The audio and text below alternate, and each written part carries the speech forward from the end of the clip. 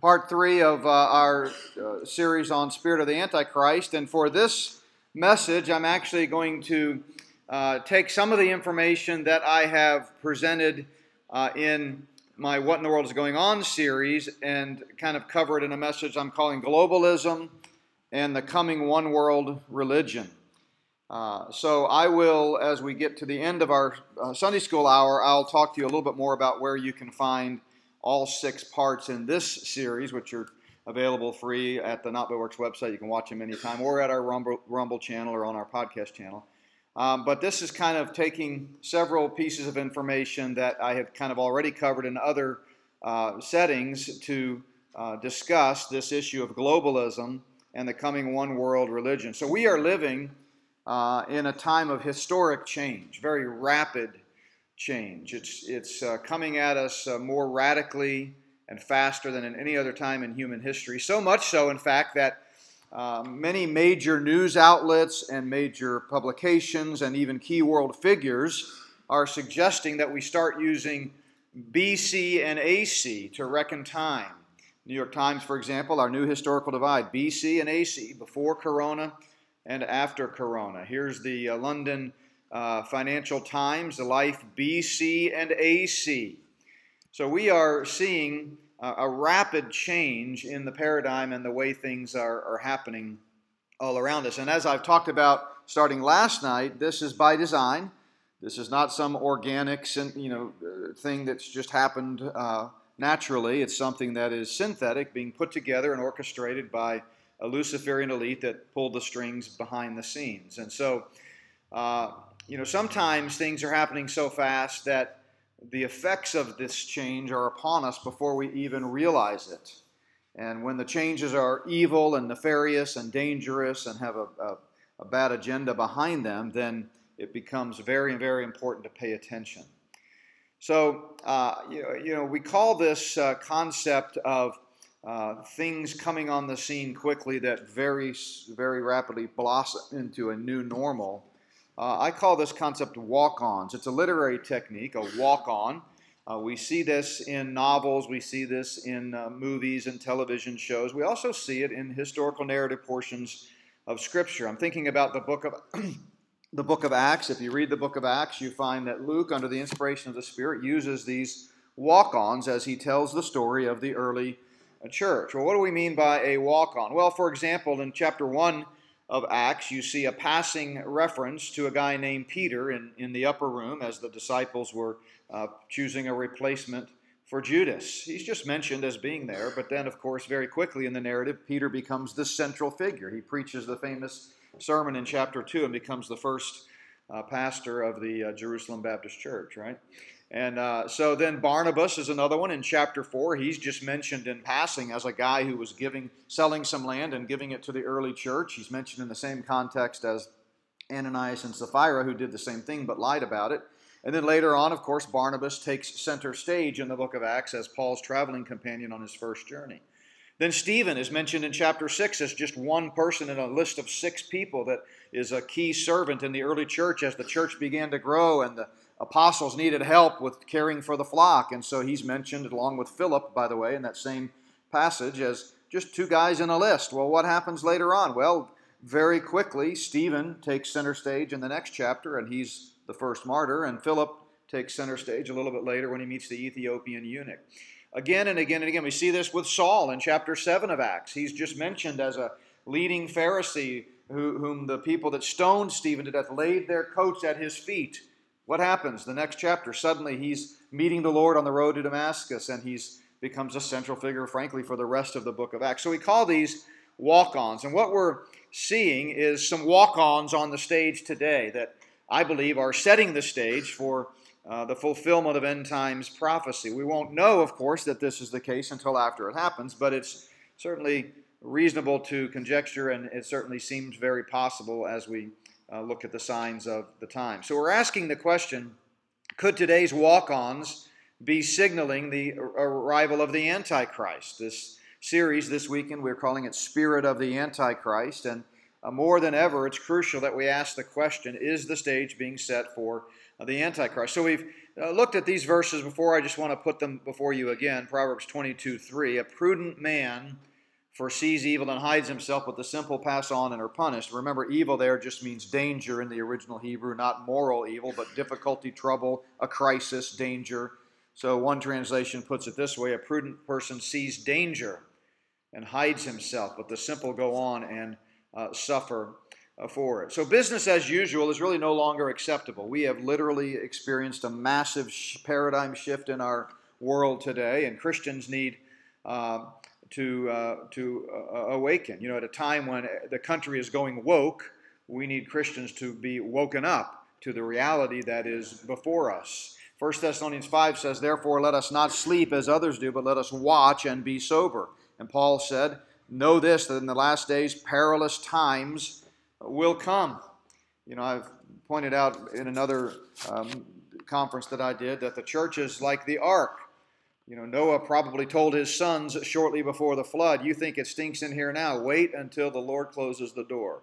Well, if you think it's bad now, it's only going to get worse if the Lord tarries his coming, because depravity is a degenerative disease. It doesn't get better with time. Satan, as we've established last night, if you weren't able to watch or listen to those messages, I really encourage you to do so. It lays the foundation theologically for what we're talking about today. But we established that Satan has been hard at work for 6,000 years trying to take over the world. He hates God, he hates truth, he hates the light, he hates life. He is the author of death. He's a murderer from the beginning and a liar, and he wants to take over this world and make it his own. He tried to take heaven, couldn't do it. God kicked him out. Now this is his playground, and he wants to take over the earth. The Bible says the whole world is under the sway of the wicked one, 1 John chapter 5. He's the prince of the power of the air, the god of this age. And so things are getting worse and worse, and Paul told us that would be the case. Evil men and impostors will grow worse and worse, deceiving and being deceived. He tells us in 2 Timothy chapter 4 that the time will come when people will not endure sound doctrine, but having itching ears, they will heap up for themselves teachers, turning their ears away from the truth. Turning their ears away from the truth and instead accepting fables. In 1 Timothy chapter 4, he says, the Spirit expressly says that in the latter times some will depart from the faith, giving heed to what? Deceiving spirits and doctrines of demons. In other words, there is, as Paul tells us in Ephesians 6, a hidden agenda, hidden in the sense that it's not readily tangibly visible in the empirical world, but it is very much real. And it is a cosmic struggle between God and Satan, between good and evil, as we see things coming to a climax. Remember, Satan is like a roaring lion seeking whom he may devour. So what in the world is going on? One of the biggest walk-ons today that we see setting the stage for the future is a guy by the name of Klaus Schwab and his great satanic reset. Most of you by now probably know the name Klaus Schwab and are familiar with the World Economic Forum. Their whole order out of chaos mantra, or build back better, is what they like to call it around the World Economic Forum. And basically every single news item that we see happening today, not just in connection with the pandemic, but with everything that's going on geopolitically and otherwise, can be traced back to the extremely influential World Economic Forum that has its tentacles in just about everything. This Wednesday, in the ongoing series, What in the World is Going On, that I'm producing on Wednesdays, we're at part 7, and I'm going to be talking about secret societies. And I'm going to be talking about the connection between the World Economic Forum and the Council on Foreign Relations and many others, for example. But they talk a lot at the World Economic Forum about stakeholder capitalism, which is just a code word for communism. Basically, it says, we understand that there are people throughout the world, citizens of the world, who have a stake in the economy and somehow benefit from the economy, and we want to be sensitive to them, but we do not want them to have any control whatsoever. The control should rest in the hands of a Luciferian elite that are smarter than the rest of the common folk, and it sounds really good when you read their literature. I'm a stakeholder. Well, I must be pretty important. You're not important. They could care less what you think. They are rapidly advancing an agenda. The World Economic Forum was heavily influenced by the Club of Rome. It was really back in 1971 that the World Economic Forum got started. And it was the founders of the Club of Rome were Aurelio Peachy, Alexander King, and David Rockefeller. And we talked about him last night. He's got his fingers in just about everything. He just recently died. But the purpose of the Club of Rome was to influence the world and help to accomplish a one-world government system. That was what they stated in their governing documents and their founding documents. The World Economic Forum was originally founded as the European Management Forum, but its name was changed in 1987 to the World Economic Forum, and its mission, at least in their own words, is improving the state of the world by engaging business, political, academic, and other leaders of society to shape global, regional, and industry agendas. To shape global agendas, a one-world system. It's widely known, the World Economic Forum is, for its annual meeting at Davos, Switzerland. And in fact, if you listen carefully to the mainstream media, and by the way, in part 5, I believe it is, of this What in the World is Going On series, I talk about how to interpret the news. And I give some suggested alt media resources that can be helpful for gaining information. But the mainstream media, as we discussed last night, is completely bought and paid for. It is agenda-driven propaganda. But you can, if you know how, you can kind of look beyond what they're saying and kind of glean some information from it. But if you watch the mainstream media, you'll often hear them refer to world leaders, wealthy elites, as Davos men or Davos women, meaning they have been given the stamp of approval of the World Economic Forum. One of the Club of Rome's first productions was a 1972 book called The Limits to Growth, in which they advocated for killing millions of people. It was a depopulation eugenics program, and that book remains extremely influential to this day in the eugenicist movement and is frequently quoted in the mainstream media. Most people have no idea what they're quoting. It's kind of like Darwin, you get selected quotes in your 7th grade biology teacher, but you don't realize how much of a murderer Darwin was, how he wanted to kill the feeble-minded and the people who had a limp or people of color or anybody that didn't look like him should be wiped from the face of the earth, because he was a eugenicist, not a scientist. Same thing with this book. People would be stunned if you were to read this book and see some of the quotes that were in it, and yet, Anderson Cooper and Sean Hannity and people like that mention it all the time as if it's just wonderful literature and a guiding principle for today. So they call this the Great Reset. I believe it really amounts to the Luciferian endgame. And it's very important to understand that contrary to the title of the book, COVID-19, The Great Reset, that Schwab and Mallory put out, the Great Reset is not and was not a response to this pandemic that, of course, the official narrative says was organic. They had already been talking about a Great Reset for decades. In fact, what was really amazing is, and I've seen screenshots of both, but in the early days of the pandemic, if you went to their website, all of the material was there about the Great Reset and how they need to change this and change that and change this. But then within just a few weeks of the pandemic being rolled out, they went in and changed the titles on a lot of those pages, and they called it the COVID-19 Great Reset. And initially, a lot of researchers thought, this has been their plan all along of a COVID-19 thing. No, it was something they added to what their agenda had already been. And of course, as I talk about in part 3 of What in the World is Going On, the evidence is smoking gun clear that this was a planned pandemic, something that was a pre-planned agenda.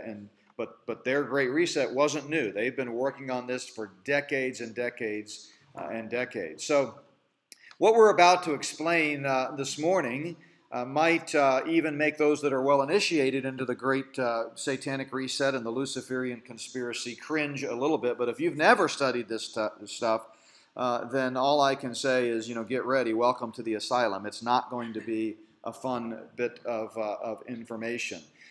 This is a lot of bad news. Of course, we know the good news. We know ultimately that God wins in the end. We look at everything we see happening in the world through the lens of Scripture, and we know who wins in the end. But we have to be wise. We have to be prepared, as Proverbs 22:3 says, and recognize that Satan's 6,000-year-old plan to take over the world for himself is happening even as we speak. So again, their book, the COVID-19, The Great Reset, I'll give you some quotes from that in a moment. But it's basically their long-planned agenda for a one-world economic, political, and religious system. And remember, the Bible says that ultimately the Antichrist, Satan's minion, is going to be demand that everyone worship him. So major news organizations have picked this up. Look at this cover from Time Magazine, November 2020, at the height of the pandemic. And it shows the world being completely remade. And if you read the article, it's talking about ushering in a one-world system. It's really frightening when you think about what they're trying to do with the world. Now, Klaus Schwab is at the center of this. I think he's a key walk-on, not suggesting he's the Antichrist by any stretch, but he's definitely a pawn in the game and someone who right now is driving this agenda. He was born in Ravensburg in 1938 in southern Germany, about 445 miles south of Berlin and 100 miles north of Davos, Switzerland. It's the reason they hold the conference there every year. He's a child of Adolf Hitler's Germany, a police state regime built on fear and violence, on brainwashing and control and propaganda and lies and eugenics, on dehumanization and disinfection, and on a chilling and grandiose vision of a new world order that would last 1,000 years. He's in his 80s now, but he dedicated his life to reinventing Hitler's dystopian nightmare and to trying to turn it into a reality, not just for Germany, but for the whole world. His own words confirm time and time again, as we shall see, his twisted, satanic, transhumanist vision, which will merge humans with machines in a curious mix of digital and analog life, his words, which will infect our bodies with smart dust, his words, and in which police will be able to read our brains. And as we shall see, he and his Luciferian co-conspirators are using COVID-19, this crisis, to bypass democratic accountability and override opposition to accelerate their agenda and impose it on the rest of mankind. They call this the Great Reset. Now, Klaus Schwab likes to appear in his galactic garb when making major announcements. He's a very odd man. This is an actual marketing picture of him. And unsurprisingly, Schwab is connected to Jeffrey Epstein, like many others that are part of the Luciferian elite. Schwab is the front man for the New World Order agenda, and while the Luciferian conspiracy is not monolithic by any stretch, it's very complex, and often the right hand doesn't know what the left hand is doing because Satan himself is not omniscient. Nevertheless, he's in the driver's seat. He's at mission command, you might say. Schwab's history on the internet has been well sanitized, making it difficult to find out much about his early life, although there are researchers that have written plenty of print material with well-documented evidence showing his background. But his family was active in Nazi Germany and the Nazi agenda during World War II. Bill Gates became a fixture at the World Economic Forum starting in 1996. Henry Kissinger is also very influential in the World Economic Forum, as is the late David Rockefeller and Al Gore. These are not necessarily the most influential people, although I would put Bill Gates and Kissinger and Rockefeller up there.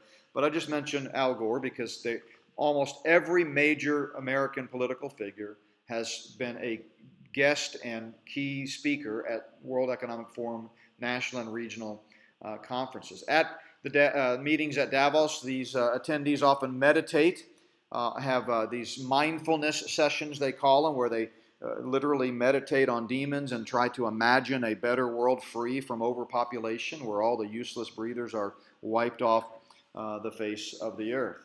So here's one of Klaus Schwab's famous quotes: "The pandemic represents a rare but narrow window of opportunity to reflect, reimagine, and reset our world. Most of the big pharma corporations, including the ones that have produced the COVID vaccinations, are listed as key partners right on the World Economic Forum website."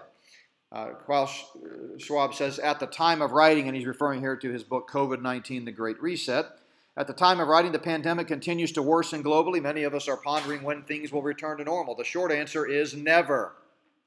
Not if I have anything to say about it, is the implication there.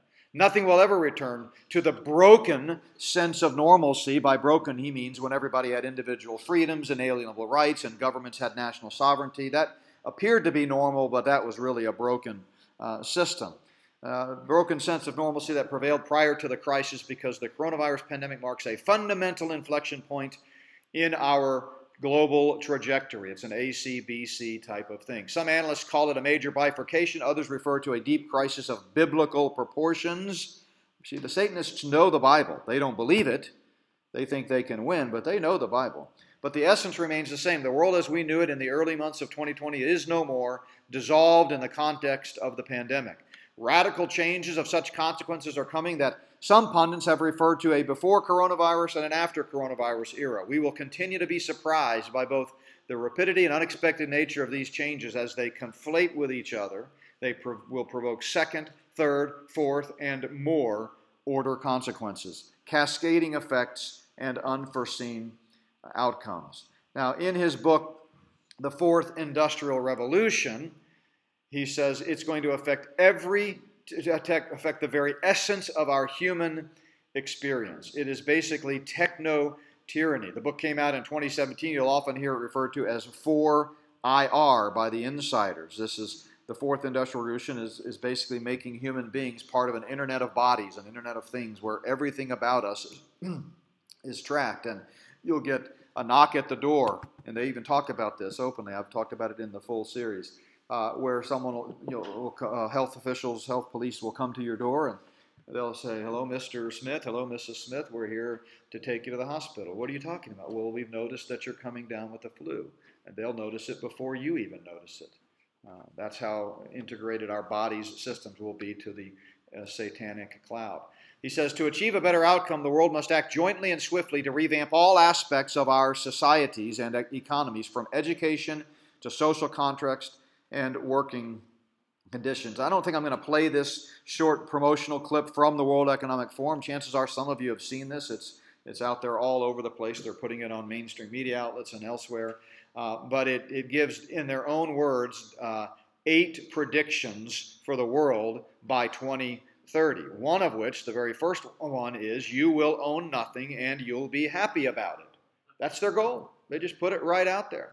In fact, I watched a seminar that was put on by a World Economic Forum speaker, a representative, and it was a lady, and she was literally mocking those who thought they needed to own things. She was acting all enlightened and high and mighty. Why do you need to own things? You don't need to own things. Just be content to have what we give you, and you can rent it. Even your own bodies. You can just lease your own bodies. They're promoting the Great Reset to our children. We talked about the gender surrender movement last night and how that's being promoted to our children, but they're doing the same thing with our children.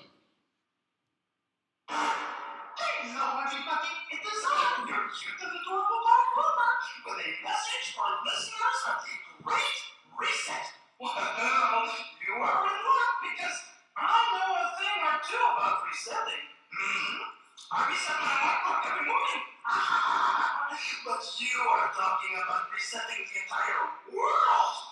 So, I mean, just think about it, how the impressionable young minds, and he's comparing the great satanic reset to change the world so that it all worships Satan, to setting your alarm clock. It's complete propaganda. It's a new normal, as they talk about. They use terms like global governance, biosecurity, the New Deal for nature, or the Fourth Industrial Revolution. These terms that have very nefarious and specific meanings to the insiders, but to the average person who's just listening to Fox News or CNN, it sounds pretty impressive. Sounds like we're part of something pretty good. I mean, the Industrial Revolution was a pretty good thing, right? I mean, who doesn't like, indoor plumbing and air travel and penicillin? I mean, those are pretty positive developments. So when you liken this to the Fourth Industrial Revolution, people miss the point. So Schwab sits at the center of this matrix like a spider on a giant web. His aim is to replace democracy with a global leadership of handpicked and unelected officials whose duty is not to serve the public, but to impose the rule of the Luciferian elite on that public with as little interference from the rest of us as possible. So I want to take a moment and talk about human government from the biblical perspective and God's plan of the ages. So if you think about God's, first of all, priority of relationships, you can learn a lot about God's principles for mankind by just the first 11 chapters of Genesis. And the order of relationships is pretty important. It starts with man-God. That's our number one priority, our number one relationship. Then husband-wife came next. Then parent-child. And then, interestingly, citizen-government. So God intends for human beings to function within the realm of citizen government. If you look at it over time, it started with a globalism approach. There were no nation states till after the flood. It was basically one people of God, one people on earth, some of them believers, some of them not, but it was a global government. But and we see this in Genesis chapter 1, verse 28, where he says, fill the earth and subdue it, have dominion over the fish of the sea and the birds of the air and the moose of Alaska and over every living thing that moves on the earth. And then, as we move forward, we see a shift into nationalism after the flood. So as we all probably know in this biblically astute church, that in Genesis 6, the fallen angels, some of them left their proper domain, came down, cohabited with women, produced a race of Nephilim, and God said, this has gone too far. Enough is enough. And he destroyed the earth, save for one righteous family, Noah, on the ark. And they came off of the ark, and then they repopulated the earth. Now, it didn't change the depravity of man, and of course, it didn't take long for us to get right back to it. But if you look at a time table here, we know that 656 years after creation, God destroyed the earth, and it didn't take long for Satan to work his evil spell. Within 1,600 years of creation, Satan had already so permeated the world and so tried to mess with the human DNA and really affect all of this that God had to destroy the earth. And so if we kind of zoom in, we are using here Ussher's widely accepted date for creation as roughly 444 BC. As we said, the date of the flood was 1656. AM there stands for Anno Mundi, the year of the world. So 1656 years after creation, the world was destroyed by the flood. So that puts the flood at 2348 BC. And so if you take the current year minus 1, so it's 2021, but there was no year 0. It goes from 1 BC straight to 1 AD, but in actuality 2 years took place. So you got to subtract 1. We've had 4,368 years since the flood. And so if you go back to Genesis 11, what you find out is that roughly the year 2242 BC, about 100 years after the flood, that the whole earth had one language and one speech. And so God scattered them. He said, they said to one another, come, let us make bricks and bake them thoroughly. Let us have brick for stone and asphalt for mortar. And come, let us build for ourselves a tower whose top is in the heavens. This is the Tower of Babel. This was a post-flood rebellion against the Creator by Noah's descendants. And God judged them by dividing their single language and making multiple nations and people groups and languages. And this is when they spread out. This is the reason we ended up with different skin shades and eye shapes and all of those types of things. But why did they want to build this tower? Why, shortly after the flood waters receded and they began to repopulate the earth, why did they want to build this tower? Well, for that answer, you've got to go back to Genesis chapter 10 and a warrior named Nimrod. Nimrod was the grandson of Ham, who's the son of Cush. So he was Ham's grandson, and Ham was one of Noah's sons, as you know. And so the Hebrew name Nimrod means we shall rebel, and boy, did they. The biblical Nimrod is the first powerful king of a nation state on earth, and the first cities of his kingdom were cities like Babylon, Nineveh, and cities in Assyria. According to Josephus, that first century historian, we learn the reason that Nimrod and his cohorts built the tower. Listen to what we read. He, Nimrod, persuaded them to attribute their prosperity not to God, but to their own valor, and little by little transformed the state of affairs into tyranny, holding that the only way to detach men from the fear of God was by making them continuously dependent upon his power. He threatened to have his revenge on God if he wished to inundate the earth again, for he would build a tower higher than the water could reach and avenge the destruction of their forefathers.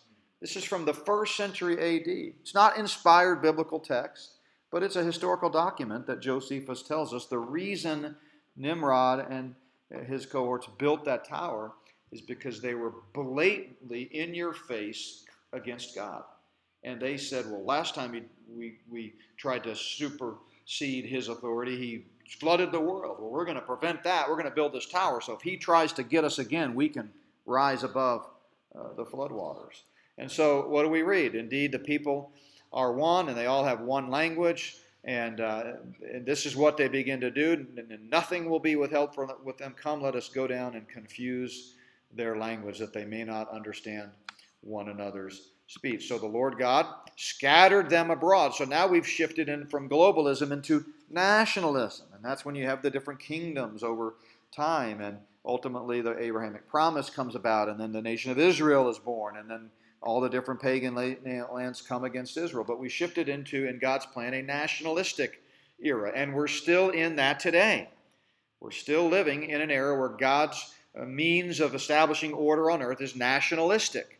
And until God shifts that, which won't be, at least biblically, the right way, until Christ comes back and takes the throne and rules as the Prince of Peace in a perfect world with justice and righteousness and a rod of iron, until that time, God wants us to fight for nationalism. Nationalism is his order of the day. And so when these Satanists come along and insist that we've got to get rid of national sovereignty, destroy America, bring order out of chaos so that we can have a one-world system, we need to resist that. But we do know that ultimately we are headed into a return to globalism. First, under the leadership of the Antichrist, and potentially even before then, but ultimately under the leadership of Christ. So we see these references to a satanic system when the book of Daniel, for example, talks about the fourth kingdom, the fourth beast that shall arise and cover the whole earth. And Revelation says authority was given to him, the Antichrist, over every tribe, tongue, and nation. His authority and power are great. He's trying to deceive the whole world. And eventually he will be cast into the lake of fire so that he should deceive the nations no more. And so we read in Psalm 2, I talked about this last night, a reference to this Luciferian conspiracy when the nations are raging and the kings of the earth conspiring together against the Lord and his anointed. That's Christ, the Messiah. And they're trying to break their bonds. It's no different than what Nimrod did at the Tower of Babel. By the way, I just finished preaching a message on Psalm 2 in which I talk about the Luciferian conspiracy called One Nation Under God. You can check that out on a video page of our website.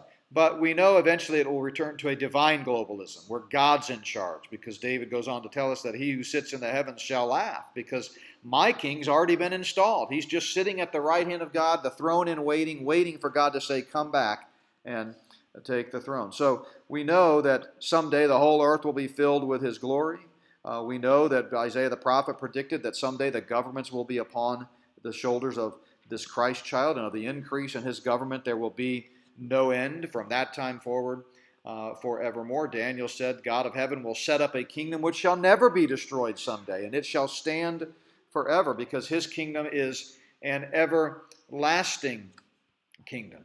So what in the world is going on? I believe we are standing on the precipice, if you will, of this shift once again back to globalism. I think we've never been closer, and I think that all the signs of the times point, including all of these walk-ons, to a shift back to globalism, which we know from the biblical record is absolutely coming. Now, one of the biggest walk-ons in this satanic agenda is the CFR and the UN in particular, the United Nations after World War II. John Foster Dulles, who's the co-founder with Rockefeller of the CFR and a delegate to the UN General Assembly, and he actually helped write the UN Charter. And in his book, War or Peace, he says the United Nations represents not a final stage in the development of a world order, but only a primitive stage. Therefore, its primary task is to create the conditions which will make possible a more highly developed organization. In other words, the UN, based on the guy who wrote its charter, came into existence to help usher in a one-world system. In that same book, he says, I've never seen any proposal made for collective security with teeth in it, or for world government, or for world federation, which could not be carried out either by the United Nations or under the United Nations Charter. Who were some of the early members of the United Nations? Well, wonderful guys like Alger Hiss and Joseph Stalin. Here's a recent video. Listen carefully to this 20-second clip. This is the Pope arriving to speak at the UN. Listen to what the commentators say here. It'll be his first address to the United Nations General Assembly. He's going to set the tone for an anti-poverty summit where the leaders will adopt ambitious new global development goals for the next 15 years. So it's on the 70th anniversary of the founding of the United Nations. The Pope really is going to be giving them the marching orders for the next decade and a half. That's right. On on the 70th anniversary of the founding of the UN, the Pope is going to speak and give the UN their marching orders for the next decade and a half. Right? We talked about the Pope last night. Speaking of world leaders who are actually doing the bidding of other people, Biden, listen to this 17-second quote. This is at a meeting of the Council on Foreign Relations, which, remember, is integrally tied to the UN, and he says this. The subject of today is another article in the magazine. Probably introduce myself. My name is Richard Haas, by the way. I work here at the Council on Foreign Relations. And I work for Richard. My name is Richard Haas. I work here at the Council on Foreign Relations, and Biden interjects, and I work for Richard. And I work for Richard. There are many notable CFR members, and again, I know we haven't talked about this, so you're just going to have to take my word for it or study it on your own. I've got plenty of resources over there that talk about it, but this is not a right-left paradigm. Trump had 67 members of the CFR in his administration. 67. He drained the swamp right into his cabinet. Right? And so here are some notable CFR members. You can look through them and see how key a role the CFR has played in governing the world. Including, by the way, and I talked about this, I was on a radio program back in 2016 when Neil Gorsuch was put forth by Trump, and it was a call-in show. I was just a guest, but the conservative pundit that was running the show was all talking about how wonderful Neil Gorsuch was, and I immediately said, not so fast, you just wait. I'm not impressed with him at all. I know his history, and of course I ended up being right, but I wish I wasn't. But these Luciferians really do like to play God, and they actually think of themselves as God. When they read the creation account in Genesis 1, they see God as the antagonist and the serpent as the hero. He's the real God. And in fact, Saul Alinsky, I've talked about this elsewhere, actually dedicated his book to Lucifer. And he told Playboy magazine in an interview that I can't wait to get to hell because those are my kind of people. Saul Alinsky, who was President Obama's hero. And again, it's not a right-left paradigm. Saul Alinsky made those comments in the interview at Playboy magazine about 18 years before Donald Trump was on the cover of his friend Hugh Hefner's Playboy magazine. So there's really no right-left paradigm, but these people love Satan. Here's a great book about Marx and Satan. I've got a copy of this book. I recommend it. And Karl Marx, of course, said, with Satan I have struck my deal. He chalks the signs, beats time for me, and I play the death march fast and free. Remember, Satan loves death. David Rockefeller said, the social experiment in China under Chairman Mao is one of the most important and successful in human history. I mean, this stuff is all over the place, and most people just don't even pay attention to it. But they are playing God through their transhumanist agenda.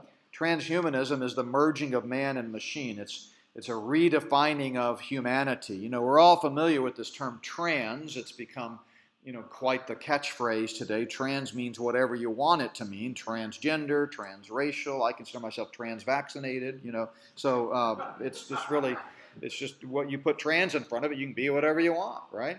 I'm also a trans NBA star. But anyway, but the Bible tells us that God created man in his image. And we talked last night about how that means male and female.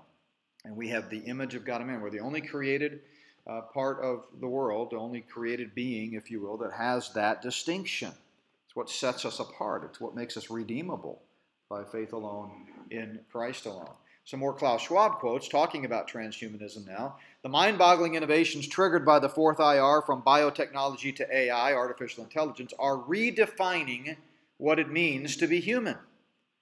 See, the one frontier that they have yet to conquer, and they're ever so close, is creation. Right? They cannot create life ex nihilo, out of nothing. God spoke, and it was. They can't. And they're trying to create life out of technology, but they didn't start with nothing. But anyway, that's the frontier they're trying to conquer. He says the future will challenge our understanding of what it means to be human from both a biological and social standpoint. Already, advances in neurotechnologies and biotechnologies are forcing us to question what it means to be human. These are all from his book, COVID-19, The Great Reset, and the Fourth IR. So they're talking about the Internet of Things. And Catherine Austin Fitts, in the documentary Planet Lockdown from last year, says, quote, "The technology that they are pushing towards is what is called transhumanism. Essentially what you do is you use injections to inject materials into the body that create the equivalent of an operating system and a receiver. And you can literally hook anybody up to the cloud. It's called the Internet of Things, or the IoT. You basically are talking about being able to digitally identify and track people in connection with their financial transactions. So it's a world of zero privacy. You're now talking about a system where every central bank in the world can shut you off individually from transacting if they do not like the way you are behaving. I was mentioning to someone offline last night between sessions that, and you may know this, but in China, which is already way ahead of us in terms of the social credit score, the Internet of Things, complete 100% global or national surveillance, if you are caught jaywalking, before you get to the other side of the street, they've already debited your bank account for the fine. That's how it works. And so this is what Catherine Austin Fitts is talking about. You come to a checkpoint to cross a state line, and they look you up. Oh, sorry, you were mean yesterday, or you bought some, you filled your car up with gasoline, and that's a no-no. You've used too much heat or too much energy this week, so sorry, you don't get to make this purchase. You don't get to cross this line. So, and never forget that the cloud is just somebody else's computer. And in this case, in the Internet of Things, it's tied directly to the servers of the Luciferian elite.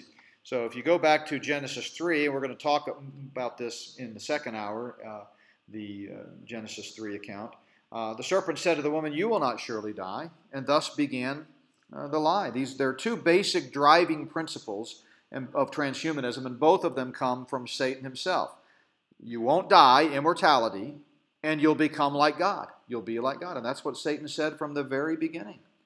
And that's what these Luciferians are striving for. Ray Kurzweil, probably the most famous transhumanist, says, "Our desire is on purpose to create a post-human species. People will, quote, no longer be human." In fact, he was asked in an interview, does God exist? And he says, well, does God exist? I would say not yet, but we're working on it. We're trying to create God, right? Other leading transhumanists, of course, Bill Gates, Elon Musk, and many politicians and world leaders are co-conspirators. Elon Musk famously said, "Pretty soon we'll be able to turn you into a blank butterfly if we want to." They're just playing God. They're utterly playing God. You see mainstream news organizations like the Wall Street Journal talking about looking forward to the end of humanity.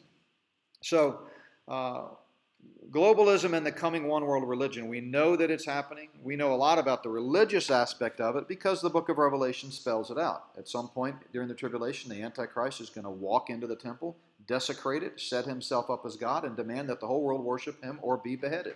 That's your option. Obviously, as believers, we believe we will be rescued before the tribulation, so we won't have to face that particular event. But if the Lord tarries his coming, we may have to face some pretty difficult circumstances, the way many other brothers and sisters in Christ have for the last 2,000 years, all across the world. We are not somehow, we have this American exceptionalistic view of life as if somehow Christians in America will never have to face that. I wish that were true, and it may be.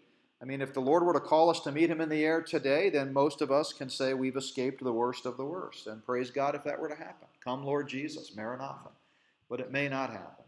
And so we need to be prepared. So I just wanted to mention some of these other titles in the series. I'm dropping part 7 this Wednesday, but part 1 and parts 1 through 6 are all available for you to watch. Part 1 was the Great Satanic Reset, where I go into more detail about what we talked about this morning. Part 2 was COVID-19 and depopulation, and you'd be amazed at how blatant their depopulation agenda is. I go back into the early eugenics movements in the United States of America in the first part of the 20th century, and people like Margaret Sanger. And then part 3 is COVID-19 and the experimental bioinjections, the gene editing bioinjections. Part 4 is Agenda 2030 and the Luciferian timetable. Part 5 is preparedness tips.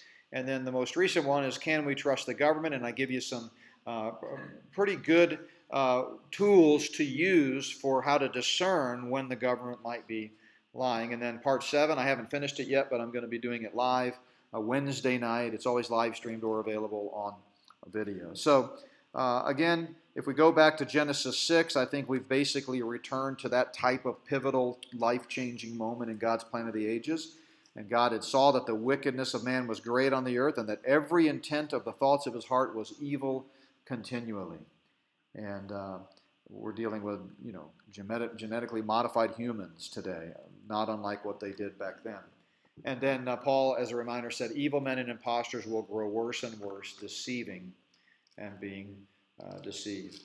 So we'll stop there for now. In the second hour this morning, I'm going to preach more of a sermon and go verse by verse through Genesis 3 and talk about how we can avoid deception, because Satan, unlike God, is not creative. He doesn't have that creative aspect. So he's using the same old tired methods that he's used for 6,000 years.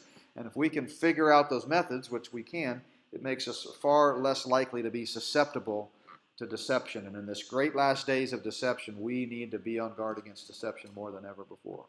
So let me pray, and then we'll take a break. Father, thank you for our time together this morning, and just thank you for the fact that your word gives us everything we need, even in crazy times like this, to discern truth and navigate these troubling waters. We pray if there's one here this morning that doesn't know you, that in simple childlike faith they would place their faith in your Son and our Savior, Jesus Christ, who died and rose again for their sins and is the only hope for the forgiveness of sins and eternal life. And simply by faith, they would become a child of God. And so, Lord, we just ask now your blessings on this time of fellowship and on the worship hour to follow. In Jesus' name, amen.